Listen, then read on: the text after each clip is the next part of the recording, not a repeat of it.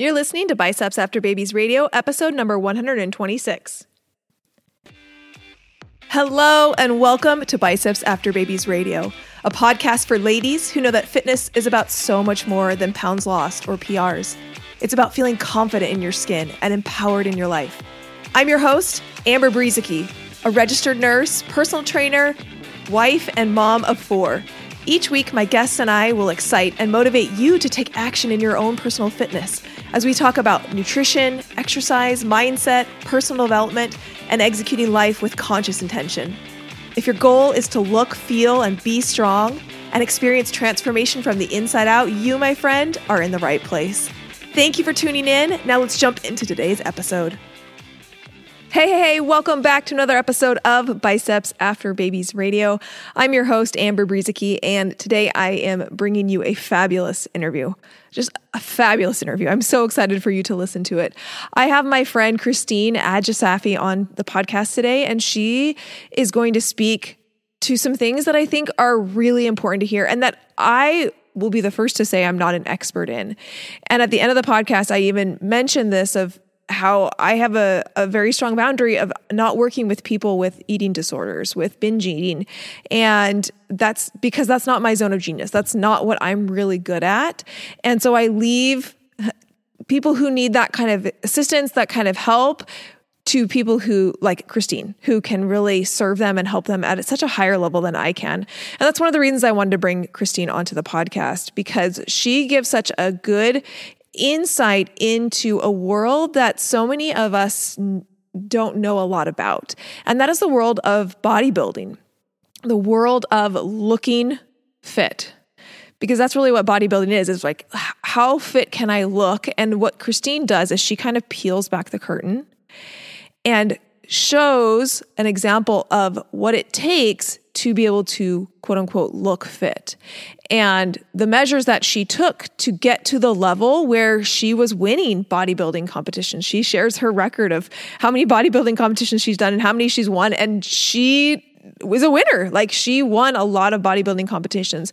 But the reason that I'm bringing her on is because she is so willing to share the process that she went through in order to get there and where that's led her now in life. And the thing that I love most about Christine, well, there's two things. The first thing that I love is that she is very vulnerable in this episode. And she told me before we started recording that she was an open book, that she was willing to talk about anything, that wasn't anything that she was going to shy away from talking about. And I so appreciate her because we talk on some really difficult topics and things that a lot of times there's a lot of shame around these topics, and it makes it so people won't share about them. And we talk about shame in this podcast, especially towards the end. And one of the things Christine says about shame is that shame prevents you from being able to do what you want to do. We think that shame is a tool that helps us to change. And in actuality, shame is often the thing that keeps us from changing. And so she shares some of these really raw, vulnerable moments in this podcast with the hopes of helping to open your eyes to something that is really important to discuss. And that is this idea of achieving the fit body, achieving the epitome of health and the actual road that she had to get to win those competitions. And then fast forwarding to now where she's at in her journey and in her life, and the fact that she's been able to recover from a binge eating disorder, from bulimia, and now is at the place where she helps and serves women who are struggling with that. So if you are someone who is struggling with binge eating or bulimia, or has struggled in the past with that, I think there's so much here beneficial for you to hear from somebody who's on the other side, who has recovered from that experience. And if that's not something that you currently struggle with or have ever struggled with, in this podcast, there is still going to be some amazing takeaways, because Christine gets to the point where she really starts to break down the difference between what we think is going to make us happy and make us confident, which is oftentimes why we're setting fitness goals, and between what actually does. And so even if you haven't struggled with an eating disorder, even if you don't struggle with bulimia or with binge eating, there's going to be so much in this episode that you can directly relate to the goals that you have currently set. And I think it's always good to be refreshing and asking ourselves some of these questions about why we're setting our goals. Like what are you hoping to accomplish with them? And are the actions that you're taking really aligning with what you actually want? At the very beginning of the episode, Christine talks about why she got into bodybuilding. And I can't wait for you to hear what she talks about, because I find it's something that a lot of women want but don't talk about. And again, I hope by her being so raw and vulnerable and sharing these things that most people won't talk about, that we can start to talk about them, and we can break down some of the shame associated with it, and be able to move forward and to grow and to get to the places that we want to get to. So I can't wait for you to dive into this episode with Christine Ajasafi. I am so excited to welcome Christine to the podcast. Christine, how the heck are you doing? I am fabulous. I'm so excited to be here. I'm so excited to have this conversation with you today, like actual almost jumping out my seat excited. Thanks for inviting me. It's going to be so good. I am just thrilled that you said yes when I asked you to come on, because I know that the conversation that we're going to have, first of all, I know you and I know that you're going to be like real and honest and vulnerable. And I know that the things that you share are going to be mind-blowing for some of the women listening. So I'm so excited that you're here. So let's start out with just the Thank you. Absolutely. Let's start out with like the getting to know you question, right? So someone is just brand new to you. They don't really know you. They don't know what you do. Who are you? What do you do? What is a little bit of like your history coming into this space? Wonderful. Okay. So I help women who struggle with binge eating or overeating, emotional eating, whatever you want to call it. I help them overcome those struggles, and I help women who have poor body image, who are constantly thinking their bodies aren't good enough, that the size of their body matters, that they can't get the things they want from life because of the way their body looks. I used to be a personal trainer. I actually stopped training completely around the beginning of COVID. And before that, I was a bodybuilder. So I came from the fitness world. I spoke to people who were like, my life would change if I could change my body. And when I saw that that wasn't happening with the change of their body, I was like, what is missing? There's like a missing step here. And that's how I got into it. That's so good. And when you were talking about that, I'm curious your answer to this question. You mentioned that you help women who binge eat or overeat or emotional eat. What would you say, like, what are the difference between those three? Or are they all the same? Really good question. So overeating is something that we all do, and it can be for any reason, you know, whether the food is really delicious or you waited too long to eat and now you're starving. So you're just like furiously eating all your food. You don't realize that you've overeaten until you're suddenly like, oh my gosh, I'm way too full, right? Binge eating is more of a complete lack of control around your food, right? You tend to eat what one person might eat for 5 meals, you tend to eat that in 1 meal. There's not really any doubt in the person who's binging mind that they're binging. They may be in denial, but they know, right? It feels like you're an actual bottomless pit, not like when you were a teenager and your parents called you a bottomless pit. There's no, your binge desires are not ruled by hunger necessarily. Like it might come on from hunger, but when you're desperately searching your kitchen for what else you can eat after you've already eaten, you know, perhaps 5 meals, that's a symptom of binging, right? Emotional eating and binging, they do tend to overlap, but it can also be just overeating emotionally. And emotional eating is usually an avoidance of your emotions. Like you're feeling bored, stressed, angry, sad, and you're wanting to distract yourself from those emotions. And then you use food because in the moment, you know, it's like when you've had a really bad day at work and you're just like, I can't wait to get home, get in front of Netflix and eat all the ice cream in my freezer. It's the idea of the food that you have waiting for you that's going to comfort the feelings that you're having. And also talking about avoidance, all type of binge eating, overeating, and emotional eating tends to be a form of avoidance. Yeah, so good. And so then does that also bring in, and I'm sure this is different for different women, but we have like binge eating and then we have like binging and purging. And would you differentiate between someone who just binges versus a binge and purge, or what's the kind of line there? Absolutely. So binging and purging are different. You know, binging and purging tends to be bulimia, and bulimia isn't always purging like throwing up. I was bulimic for 12 years. Sometimes the purging part of bulimia is over-exercising, which I also did. So you eat something. So some people don't even realize that they purge, right? They're just like, no, I'm just working off my calories. What do you mean? That's the purging. Feeling like you have to make up for the food that you just ate. That's interesting. So when you were doing your introduction, you mentioned that you had competed in bodybuilding. And I think this is such, like your story is such an interesting story and has such an interesting story arc. So I kind of want to go back to like when you were starting to compete in bodybuilding and that maybe that phase of your life. So, what prompted you to like set that as a goal or set that as an achievement? How many years was that? What was that life? What was that part of your life like? Oh my gosh, such a good question. What got me into bodybuilding? At the time, I didn't know it. It's in hindsight that I recognize what it was.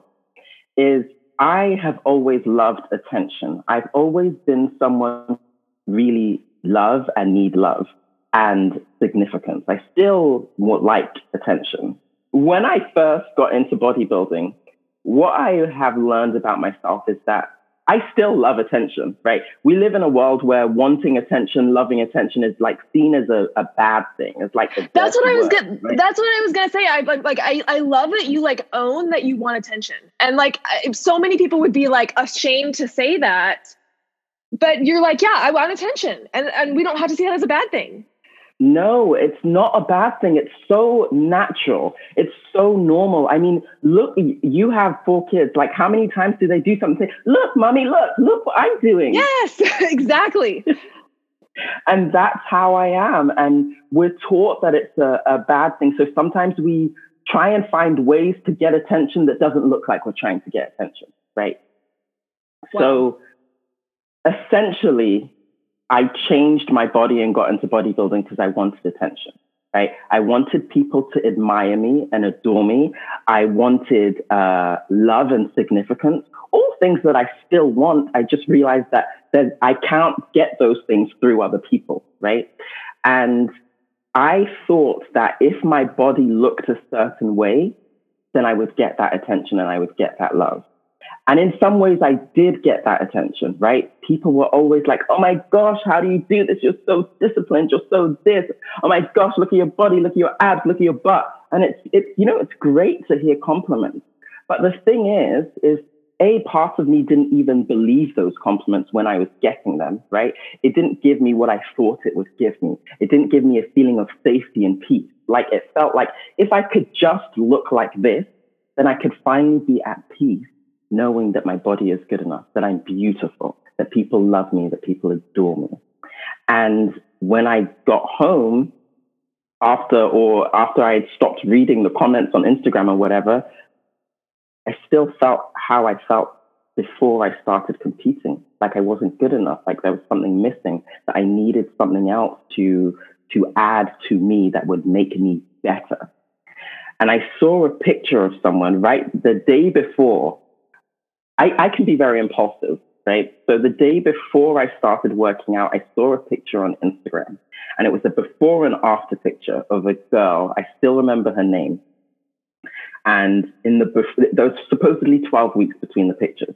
And I looked at her picture, and that was the first time I'd realized that I could change the shape of my body. Like I thought it was just about getting bigger or getting smaller. I didn't realize that, I could lift weights and change the way my body looked. So right then and there, and something I realized the other day that's important is this picture that she posted had a lot of likes, thousands of likes, and a lot of comments. And this was like back in 2012.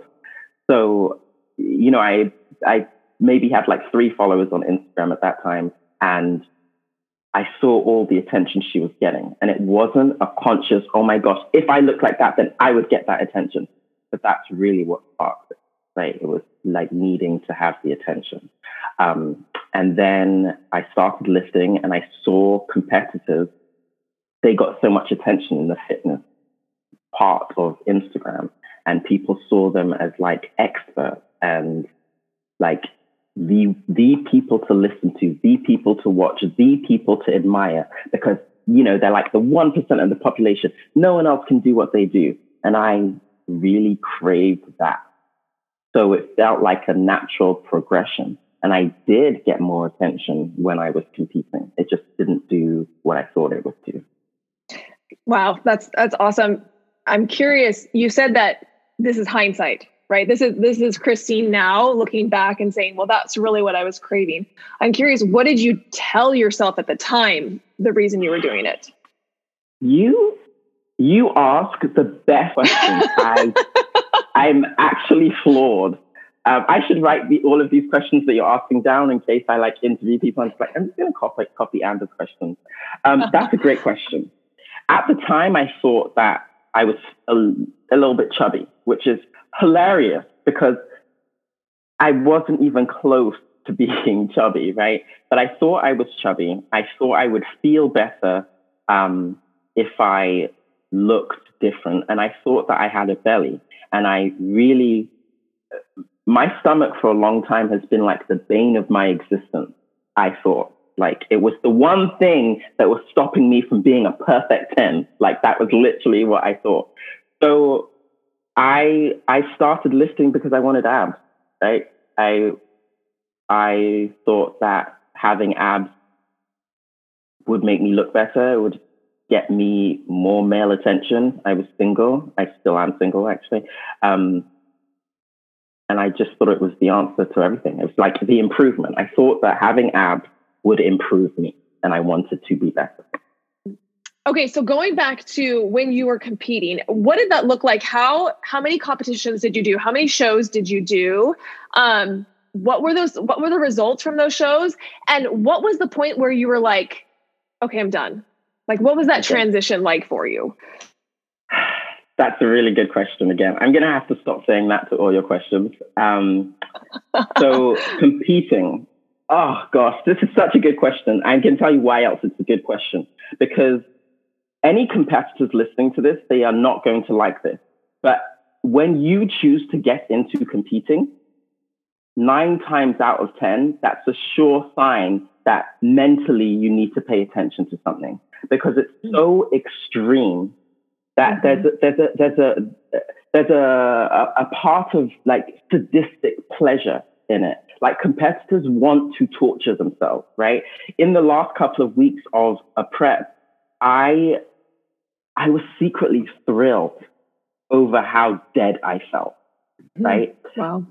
When I woke up in the morning and my stomach was cramping from hunger, when my legs felt so tired from the workout that I could barely walk, when I had to stop in the middle of running in the morning because I literally thought I was going to die, there was a thrill to that. Wow. I enjoyed punishing myself. And it's there's a side of disordered eating that we don't talk about enough. And there's a feeling of enjoyment that comes from hunger, right? Because you think it means that you're doing the right thing. And I think that a lot of us have been raised to be punished, right? And we are punished for the things that we do that adults deem as wrong. And what that leads to is adults punishing themselves when they don't feel good, because we think that it's creating change, and it's not. And so my routine for competing, it changed a lot. Towards the end, I would usually run for about an hour in the morning, and then an hour at night. I would lift weights for about 2, if it was leg day, maybe 2.5 to 3 extra hours on top of that. I would eat about 6 meals a day. I was not, because of my bulimia, I was definitely not spot on with my meals. Sometimes I didn't eat them. Sometimes I would combine a few of them. But my meals consist of mainly chicken and sweet potatoes, and that was about it. There was supposed to be veggies in there, but I didn't eat veggies back then, so I would ignore that part of my plan. And then, in peak week, there'd be water loading and cutting. So drinking a ton of water at the beginning of the week and tapering it off to the end of the week. Taking Clen, which, in case some of you guys don't know, it's an illegal fat burner. I think that it's actually for animals. I never actually really did a lot of research on that. I didn't do a lot of research on a lot of the drugs I took. I just took them because someone told me it was great. And it wasn't my coach. My coach actually never told me to take drugs. He knew I was taking them because I told him. because I wanted him to be aware when he was making my plan. But I took a lot of drugs, and it first started with oral steroids. And then in the last couple of years, I switched to injectables, like oils that I actually injected into myself. Well, most of the time it's myself, sometimes it wasn't. And that was pretty much my routine. And it was, I would go out with friends. I was actually just talking about this in my story. I went to Brazil once with an ex-boyfriend, and we went for about a week for a wedding. And it was maybe the most glamorous, fancy wedding I've ever been to. It was in Brazil. No one in the wedding party was from Brazil. I mean, the groom, I think maybe his dad was Brazilian or something like that. I don't remember. But there were about 200 guests there. So there were like 200 people flew to Brazil for this party. And it was multiple days. The food was divine. They had like this dessert table that was like the most beautiful looking cakes, desserts, ice creams, like everything you could want. And I looked at this table so desperately because I so badly wanted to eat it, but it like wasn't allowed. So I didn't. So I spent this time on Brazil. We were staying on the beach, running my ass off, going to the wedding parties and not eating, or eating like some chicken and asparagus that I brought with me from America, right? And that's what I was eating. But then what would happen is in the evening, I would go run by myself. My boyfriend at the time would be sleeping, and I would end up somewhere like McDonald's in Rio at like 3 a.m. in the morning. And I would scarf down like 2 meals, get back to the hotel, throw it up, and then run again for another hour, right? Man, that is not, and not all competitors are doing like the binging and purging that I was doing. It's just like, it's a pretty brutal schedule for very little payback, right? Competing is not something you get into to make money. There are very few people who are competing and they're making a lot of money. But does that answer your question about the schedule? Yeah, it's so good. And what was coming up for me, and you had a post on this, I don't remember, it was a couple of weeks ago, that was just like so spot on around this idea of what we think is like the look of healthy, right? Like what we think when we like look at someone and we look at them and we say, this person is the epitome of health. And then you kind of pull back the curtain and show like, hey, here's what I was doing when you looked at me and said I was the epitome of health. Is that actually healthy? And most people, I think, listening to this are like, we can recognize that those things that you were doing were not healthy. And yet, if you looked at you, so many people looked at you and are like, she's the epitome of health. And so I think like you pulling back the curtain and being able to share this and kind of uncover this helps to break down that idea that like we can look at somebody and tell if they're healthy or not. So will you speak to that a little bit? Because I know you have some really important things to say. It's so ridiculous that we have this idea that we can tell whether someone is healthy or not. It's so ridiculous. And when you, even just listening to my story that I'm telling you, you've got to be able to look at that and recognize that thinking you can identify health from the way someone looks is so untrue that there's got to be a reason that you think that, right? Because you thinking that you are healthy just based on being small, there are people who benefit from that. And when I say benefit, I mean make money from you believing that, because it's not the truth. It's far from the truth. Firstly, one of the things I want to about is, let's say that there are people who are overeating or binging, right? We tend to look at people who are in bigger bodies and say they're big because they eat too much and that's not healthy. But for as many big people as you see who may be overeating, who may be binging, there are tons and tons of people in smaller bodies who are doing the exact same thing. And you just don't know it, right? So the question is it healthier to eat a bunch of food, overeat and binge, and then just say, well done now, and then possibly gain some weight? Or is it healthier to overeat and binge on your food and then panic that you're not going to be accepted if your body is bigger than a certain size and throw that food up, or run 100 miles to make up for it? So that's something that you have to consider when you're talking about health. And not only that, it's like just thinking about health. What does health even mean? Like when you say you want to get healthy, what does that even mean? Like we're so unclear about what being healthy means, right? We have all of these ideas that if you're over a certain weight, it's like you magically think if you gain 30 pounds, now you're suddenly in danger of all of these heart-related or health-related, weight-related diseases. But if you gain 12 pounds, then you're safe. It's like there's a magic number that makes you unhealthy. And this is the thing. One of the, I could talk about this forever. One of the supposed weight-related diseases is sleep apnea, right? Or even, diabetes. I'm not obese by any stretch of the imagination, right? But I have sleep apnea, right? So does that mean that I'm now not healthy? Am I not healthy because I have sleep apnea? Like, are you not healthy because you have headaches?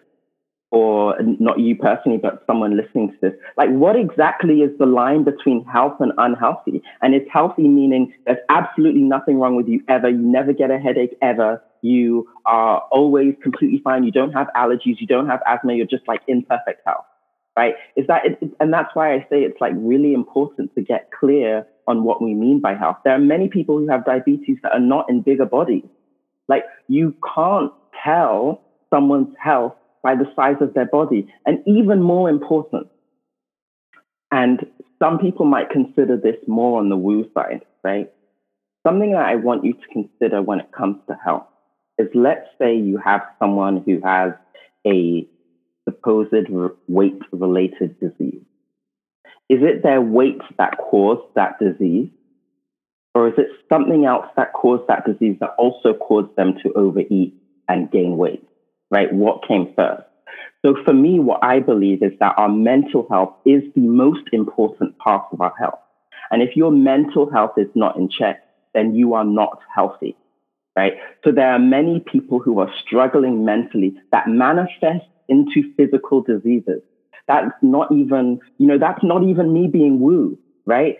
We all know how sick stress can make you. We all know that. 100%. So there are so many things. So instead of looking at someone, right? And and it's just the fact is that you don't know how different people's bodies react to food. We have this idea that we can eat, a pizza once a day or once a week, and our body might not change. And there are some people who might eat exactly the same food you eat, and their body looks different. So are you saying that everyone has to eat the same amount of food in order to be healthy? That's not healthy, right? If I'm trying to eat what someone else eats just because they said that amount of food is healthy, even if we're the same weight, even if we're the same height, but I'm still hungry, but I'm ignoring my hunger because so-and-so over there said that I only need 1,900 calories a day to be healthy, is ignoring your hunger healthy? Like there's so many things to consider that we don't consider when it comes to health.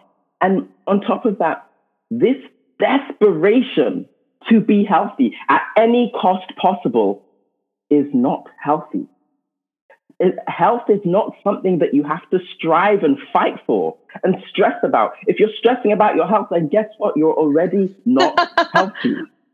Such a good point. You can just be healthy, like allow yourself to be healthy and get rid of all of these ideas about what it means to be healthy. Health to me is about happiness and joy. Get rid of the things that are getting in the way of you being healthy and happy. And one of those things is the idea that you have to be a perfect size 6 or 4 or 2 or 8, or you have to have a six-pack and a big butt, or you can't have cellulite. Those things aren't true. Those are beliefs, right? We have a belief about what it means to be healthy, but it's not based on fact in any sense of the word. So good. So good. And I mean, there's so much to unpack there. And I think the question that Christine asked of like, what does health mean to you? Like, how will you know when you're healthier is such a good one to reflect on. Because if you aren't clear on what that is, what you're trying to achieve, it's like running a marathon that doesn't have an end. Like there's no end. You just keep running and running and running, and you're searching for this thing that you haven't ever really even defined. And so when we can start to define it, then we can say, okay, this is what I really mean when I say health. When I say health, this is what I mean. And here's how I can reverse engineer the process to get there, get to it. And then I'm going to have you add on to that because again, I mean, I just loved your posts, but recently you wrote, can you diet and still love yourself? We all want to make improvements. Question is, why do you think being smaller is an improvement? And I just think that is such a powerful question for women to consider. So what were you hoping when you wrote that to spark into a woman who was hearing that? Good question again. So this is the thing. When I wrote that post, I didn't want to start the post and say, hey, if you feel like you have to be smaller to love yourself, that isn't self-love. If you feel like you have to diet in order to be accepted, loved, and whatever, that's not self-love. Like feeling you have to, you don't have to change anything about you in order to be worthy. But I didn't want to tell people what they are or who they are, right? I wanted them to question it for themselves. Like, what is it that makes you feel like you would be better if you were smaller?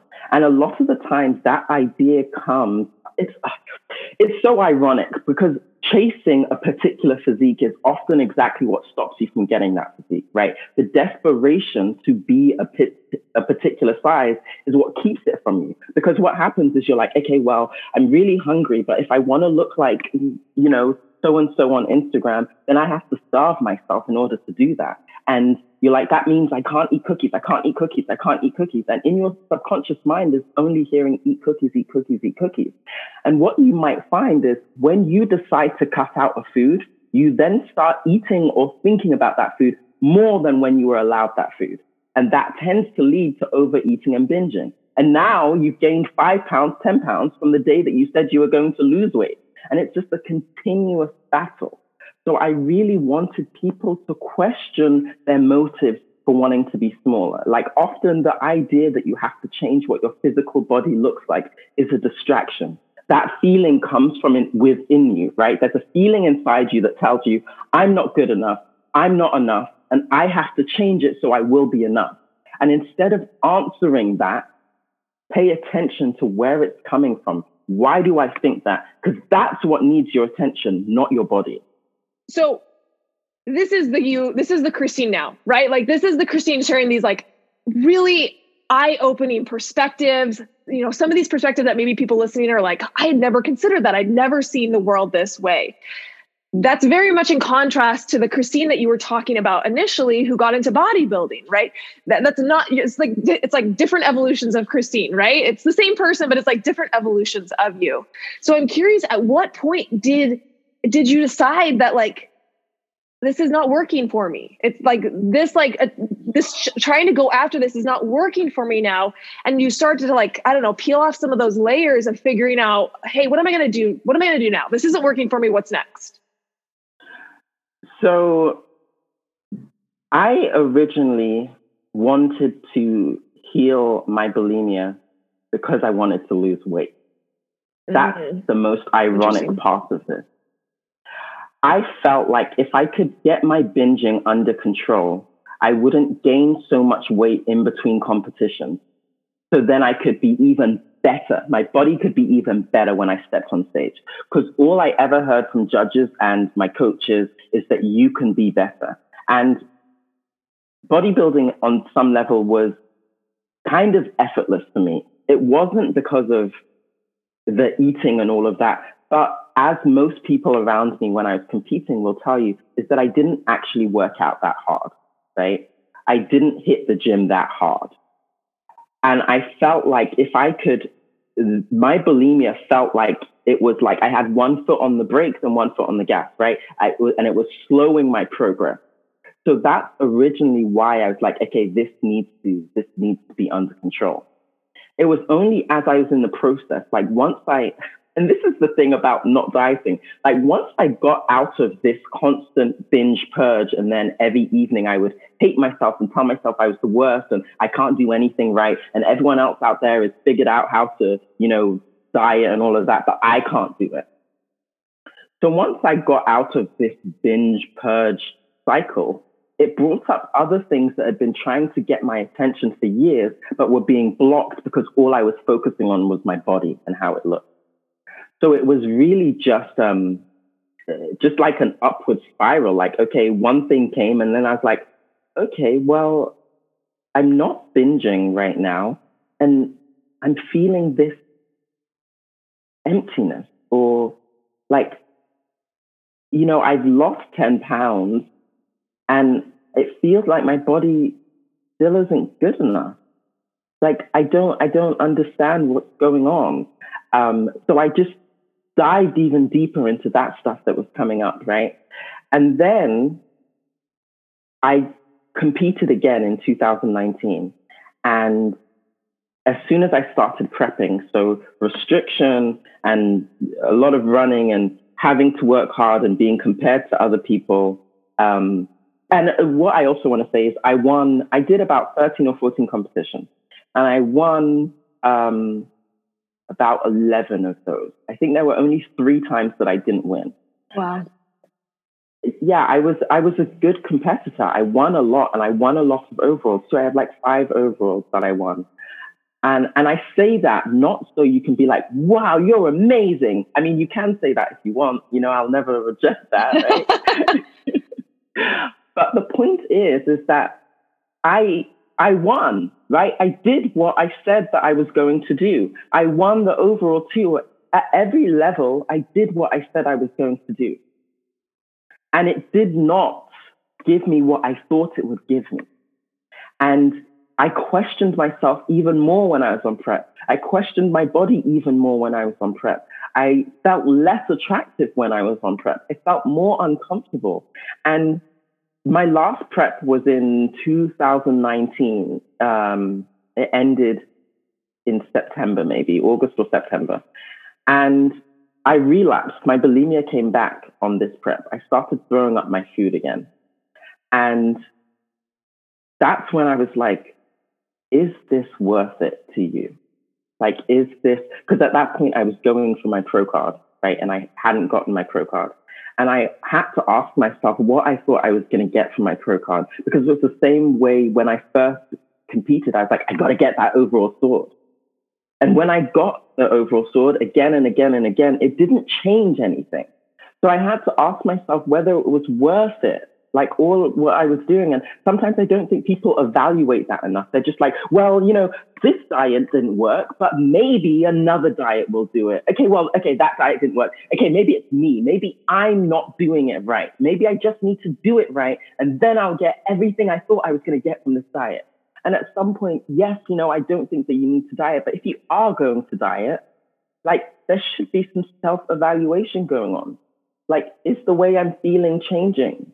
Is the way I feel about my body changing? Am I being kinder to my body? Am I being kinder to myself? Am I receiving and giving more love? Do I feel adored? And at that point, I had to evaluate those things and look at the things that I was doing more stuff with, business by design. I was spending more time with entrepreneurs. I was spending more time with people who I considered super woo. And when I was in those environments, I felt a way I didn't feel when I was competing. And it's because in that field, it was all about not being enough and having to be better. And that's what they thought was motivational, beating ourselves down, and we thinking that was going to create a change. And at every level, nothing changed. So at that point, I was like, okay, well, I don't think I'm going to do this anymore. And I wasn't like, I'm never competing again. I still haven't said that. I do make an effort not to say never. But I didn't think it was going to happen for a while. And as the months went by, I couldn't even imagine. Like, I can't imagine doing that to myself anymore. There just comes a certain level. We like to look at people who absolutely beat themselves down at the gym, right? Who are, my legs broke, still go to the gym, right? We're like, oh, you're so hardcore. I had so many workouts where my shoulder was absolutely killing me. My knee was killing me. I felt sick, but I thought it was badass to keep going. It's just like, no. I have to tell you something funny, because you're like telling me this timetable, and you don't know this. I haven't told you this. But when the first time that I ever saw you was at BBD Live, which is a conference that we went to, and it was in October of 2019, which is like right after you said that last time that you competed. Yeah. And I remember seeing you, and you had on like leggings and like a tank top, and I was like, dang, that girl's your delts. I was like, dang, that girl's delts are like amazing. And I'm in a good enough spot that like, that doesn't mean anything about me. I can see it and be like, that's awesome. Like that's so cool. It doesn't make me feel bad about myself. It doesn't make me think that I like have to have that, but I can appreciate, oh my gosh, she has a really awesome delt. But it's just funny to me because like this timetable, as it overlaps, is like, that is right after that last competition. Again, your body is in like the best shape, quote, I'm using quotes right here, like the best shape. You're like the healthiest. You're like the epitome of like fitness. And hearing like the backstory of like what goes into that is, again, it's the hidden piece that most people aren't talking about, of like what the cost was behind getting those big, huge delt that were like, I was like, those are amazing. But what's behind the curtain of that experience? Exactly. Like sometimes, you know, you see people beating themselves down like that, and you make it mean something about you, like you're not good enough and you're not cool enough, and they have something that you don't have. And what you don't understand is that it takes a pretty deep level of self-loathing to really get into that mindset, and like just a complete lack of peace. You know, I would sometimes work out at 3 a.m., 4 a.m., 5 a.m., 2 a.m. and hadn't slept yet. But because I could not go to bed until I'd done what I said I was going to do at the gym that day, I didn't have the peace. I couldn't do it. And I thought that that was badass of me, that, I'd get home and I'm a badass. Yeah, I'm so cool. When really it was just like, you really don't like yourself. And that's just something to think about. Yeah, it's so good. So you've been very open about your past with binging and restricting and purging. And so what has that, especially for someone who's listening that maybe is knee deep in that, right? Like they are resonating with what you're saying because they're in it right now. What has recovery looked like for you? And what would you offer to somebody who, and I'm curious, do you feel like you've recovered, or do you feel like you are recovering? But what would you have to say to somebody who is maybe a couple years behind you, or is like, would like some insight about what this process is going to look like for them? Okay, great question. I know I said I wasn't going to say that anymore, but I had to. So I'm going to address your recovered versus recovering question, because that's a phenomenal question. And I feel like I've recovered. And this is something to consider. Some people might not like this, but I think that when you have the idea that you will always have an eating disorder and there's nothing you can do about it, and it's about managing your eating disorder, then you will always have an eating disorder, and it'll always be about managing your eating disorder. I don't manage my eating disorder. I don't have an eating disorder anymore. Do I have disordered thoughts about my body come up sometimes? Absolutely. Yes. Sometimes I'm like, oh, my body doesn't look good today. I should exercise. And then I know that day I will not be exercising, right? Because I will never, ever do that to my body again. So it's really, I don't believe in having trigger foods. So if you say you've recovered and you have trigger foods, you have foods that you can't eat because they trigger binging, then I have news for you. You haven't recovered, because there is full recovery available to you. You don't have to manage your eating disorder. And in terms of insight, if you're dealing with this right now, and I know a lot of people have, when I posted on my Instagram that this is what I was dealing with, I got a few messages from people who said they were dealing with the same thing. And the sad thing is I have followed up with these people over time because I really wanted to help them, and I haven't gotten a response from most of them, which lets me know that I don't want to assume, but I am assuming that it's because they're still knee deep in it and they feel shame. So the first thing I would say is stop the shame cycle. And I know that that's so easy to say and not that easy to do. But I would try like hyping yourself up. Like when you have a binge, then it's like, you know what? You freaking rocked it. Like last time you binged, this is what you did. This time you look how different it is. And the fact that you're even sitting here telling yourself, good job, right? That's so much improved, such a huge improvement from the last time. Hype yourself up. Stop making it wrong. Because the shame that comes with eating disorders is exactly what keeps perpetuating the eating disorder. You hide, you don't tell people about it, gets very lonely, and it seems like your eating disorder is your only friend, your only source of excitement. So stop the shame about it, right? Like stop making it a bad thing. So even if you spend another year binging and purging, you're going to stop saying this is a bad thing and I have to stop doing this and this is awful. You've been doing that, right? And it hasn't worked. So it's time to try something different. And then understand that, and this might be a process for you.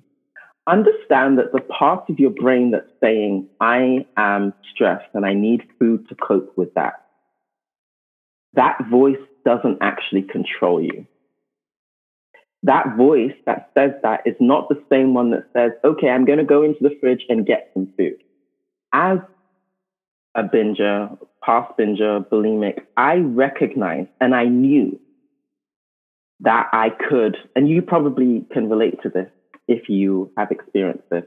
There's a part of you when you're binging that knows that you can stop anytime you want, right? You know that. But then you're like, well, I just choose not to. Or you push that voice aside because you don't want to deal with it. So you can actually acknowledge your binge urges. Like, I know that you really want to dive into 6 cupcakes and then 12 donuts or whatever. But you know, we don't actually have to do that anymore. Like, what is this part of me that wants to do that? And maybe address that instead. Don't ignore your binge urges. And that's my problem with people when they tell you to distract yourself. Distraction doesn't work. Distraction is temporary. Don't ignore them. Acknowledge them, but also acknowledge the fact that you are the thinker of your thoughts. And therefore, you can control your actions around it. So that's a good place to start, like not making things wrong and understanding that that urge doesn't actually control you. That's good. You've said it a couple times, and I think it's so powerful that I'm just going to say it again and highlight it. You've said a couple times, we think that it's creating change and it's not. So we think that like shame is creating change and it's not. We think that like making ourselves miserable is creating change. So it comes, and I do talk about this a lot with clients, like it comes from a good place. Like you want to create change and you think if I stay with the shame, if I put enough guilt on, if I put enough shame on, then it will create change. And it's not. And so, you know, you've tried that. You've given that a good old boy go and it hasn't worked. And so why not give it, you know, letting go of that shame and breaking that cycle. And I know you think that you're going to like fly off the handle. That's what people think, right? They think that it's like, if I give myself permission, I'm just going to give myself an inch. I'm going to take a mile. That's the fear. But the other way hasn't worked either. So, you know, what could it look like if you tried a new way and remove the guilt and remove the shame? And I love that you said, don't ignore the binges, because a lot of times women are just like, I'm just going to try harder. Just going to have more willpower today than I did yesterday. And I'm just not going to binge. Like, I'm just going to ignore it. And it's not actually solving the problem. It's just trying to pretend it doesn't exist, which doesn't get you anywhere. So anything else you want to say on that topic? I want to make sure that you have the forum to say what you want. I could literally, if you take only one thing from this episode and just say that behavior that you want to change, I'm no longer going to make it wrong. And you really commit to not making it wrong, that would change everything for you. Wow. It cannot be overstated. Don't take that part of what I'm saying lightly. Don't even like go into the, what exactly do I do to not make it wrong? We always want like, give me 3 steps, like tell me exactly how, right? And what you will learn when you get into this, it's not about the how, right? There are so many words that I can tell you, and words haven't done it, right? It's not about words. It's just like feeling. Get into your body. What does it feel like when you do something that you don't call wrong? How does that feel? Like, it's just like, stop making it a slight on your character, and you will see a lot of changes.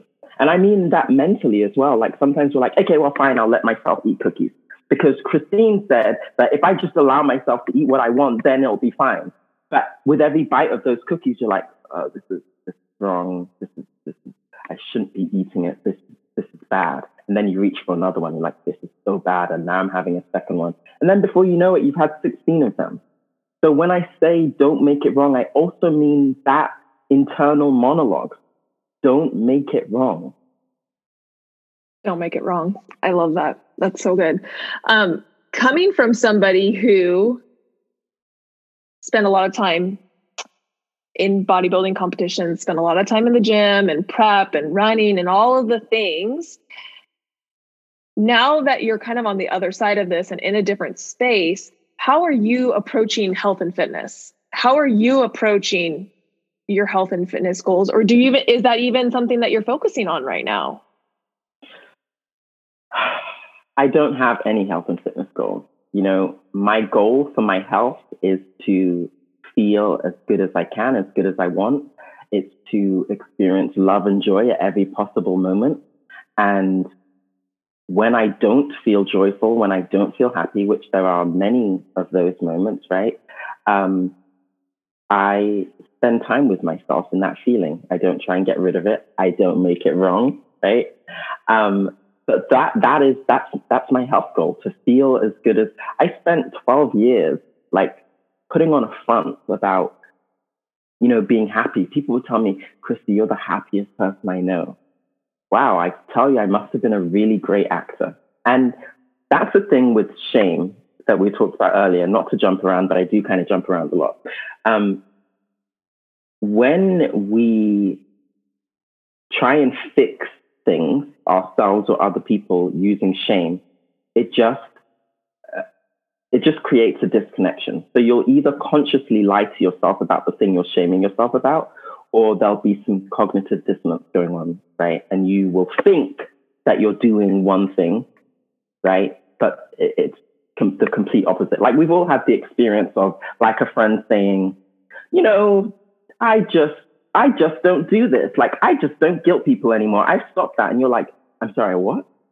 You do that every single day, every time I talk to you. Are you out of your mind? That's cognitive dissonance, because they shamed that part of themselves. So now it's like, if they are that person, then they have to feel bad about being that person. So they're just going to tell themselves that they're not that person. So everything that happens, all the evidence that is presented to them that they still are that person, they don't see it, right? It's like NLP, when we just delete things. You'll just generalize, distort, and delete. So if something is not making you feel good, you'll, okay, I just don't see it. So that's why it's important not to shame yourself about things. I don't remember where I was going with this now. I don't know, but you ended up in a really great place. That's what I love. It's like wherever you end up, I'm like, keep going, Christine. I love it. I asked you about your health and fitness goals, and we got to a really awesome place. Yeah. And I think I love that your goal is just to feel good, right? Your goal is just to like connect, feel love and joy, and experience that. And I think what better health and fitness goal is there than that? I think that's what we're kind of all looking for, right? Yeah, exactly. And that's why it's important to pay attention to that, because I move my body in ways that feel good to me. And when I say feel good to me, I mean real enjoyment. Like, I'm almost to the point where I'm turning myself on where I'm dancing. That level of enjoyment. I don't tolerate my movement. I move in a way that I enjoy. And if I move in ways that feel good to you, or like, well, I need to look in the mirror and see that I have abs, or I have like huge delts. That's not about enjoyment, right? That's more about belonging or need. And I'm not saying don't lift weights, right? Do whatever you want, but your level of enjoying something shouldn't be like your return on investment on how your body looks, about how you feel. That's so good. I mean, all I want to say is just a big fat amen. I love that. So Christine, if somebody is listening and they're they are resonating with what you're saying, where can they find you? How can they connect with you? I spend a lot of time on Instagram. I spend a lot of time on my stories. So that would be the best place for you to connect with me. And my Instagram is Christy Ajisafi. And that's Christy with 2 S's, CHRISSY. And Ajisafi is like Aji Safe, AJI, and then Safe, SAFE. Awesome. And you particularly have some programs where you work with women who are experiencing binging, who are experiencing that like self-loathing that you talked about, experiencing the need to like change their body to find success and happiness. So do you have ways that they can get started with that, or what does that look like? Yes. So currently I have the first level of entry I have, other than like free content, is a 21-day challenge that I do. And that is actually open for enrollment right now. I will, I don't know when they'll be listening to this, but it will reopen again if it's not open by the time they hear this. But I start with the 21-day challenge, and I love this process, like talking to women and hearing, and actually some men, not just women in there, when they realize, they have that moment where they realize how they've been punishing themselves for so long. And these beliefs, like we question so many beliefs that they have about their body and why it's not good enough. And they're suddenly like, wait, I don't remember why I said my body wasn't good enough. It's such a beautiful process. I love it. It lights me up. And that's the first place that people often work with me. But I also do one-on-one coaching and group coaching. So it just depends where you are, both mentally and financially. Obviously, the challenge is a lot smaller of an investment than one-on-one time with me. That's great. Yeah. And I'm always very clear with clients that I don't coach with eating disorders. That's not my realm. That's not my zone of genius. That is not my area of expertise. And I like, if that's you and you are resonating with this, I really highly suggest that you go talk to Christine, because this is not my zone of genius. That's why I brought her on. And she is somebody who is going to be able to serve you in a way to be able to get you to a totally new place. And I mean, I think Christine, the last thing I will say is just, it's so amazing to be able to hear this story. I mean, we're talking about 2 years ago, right? 2019 was like really less than 2 years ago. And where you're at today from the Christine that you were 2 years ago is night and day, right? It's like not even in the same realm. And so what I think is so awesome about you sharing this story is that it allows other women to dream and realize that, hey, where could you be in 2 years? Like if you got this together and you got help and you got someone to be able to work through these things with you, where could you be in 2 years? And that's what, Christine is really good at helping and serving. Thank you so much for that. And thanks, because now I'm like celebrating myself, because I haven't had that thought in so long. That really was only 2 years ago, less than 2 years ago. Yeah, it's not that long ago.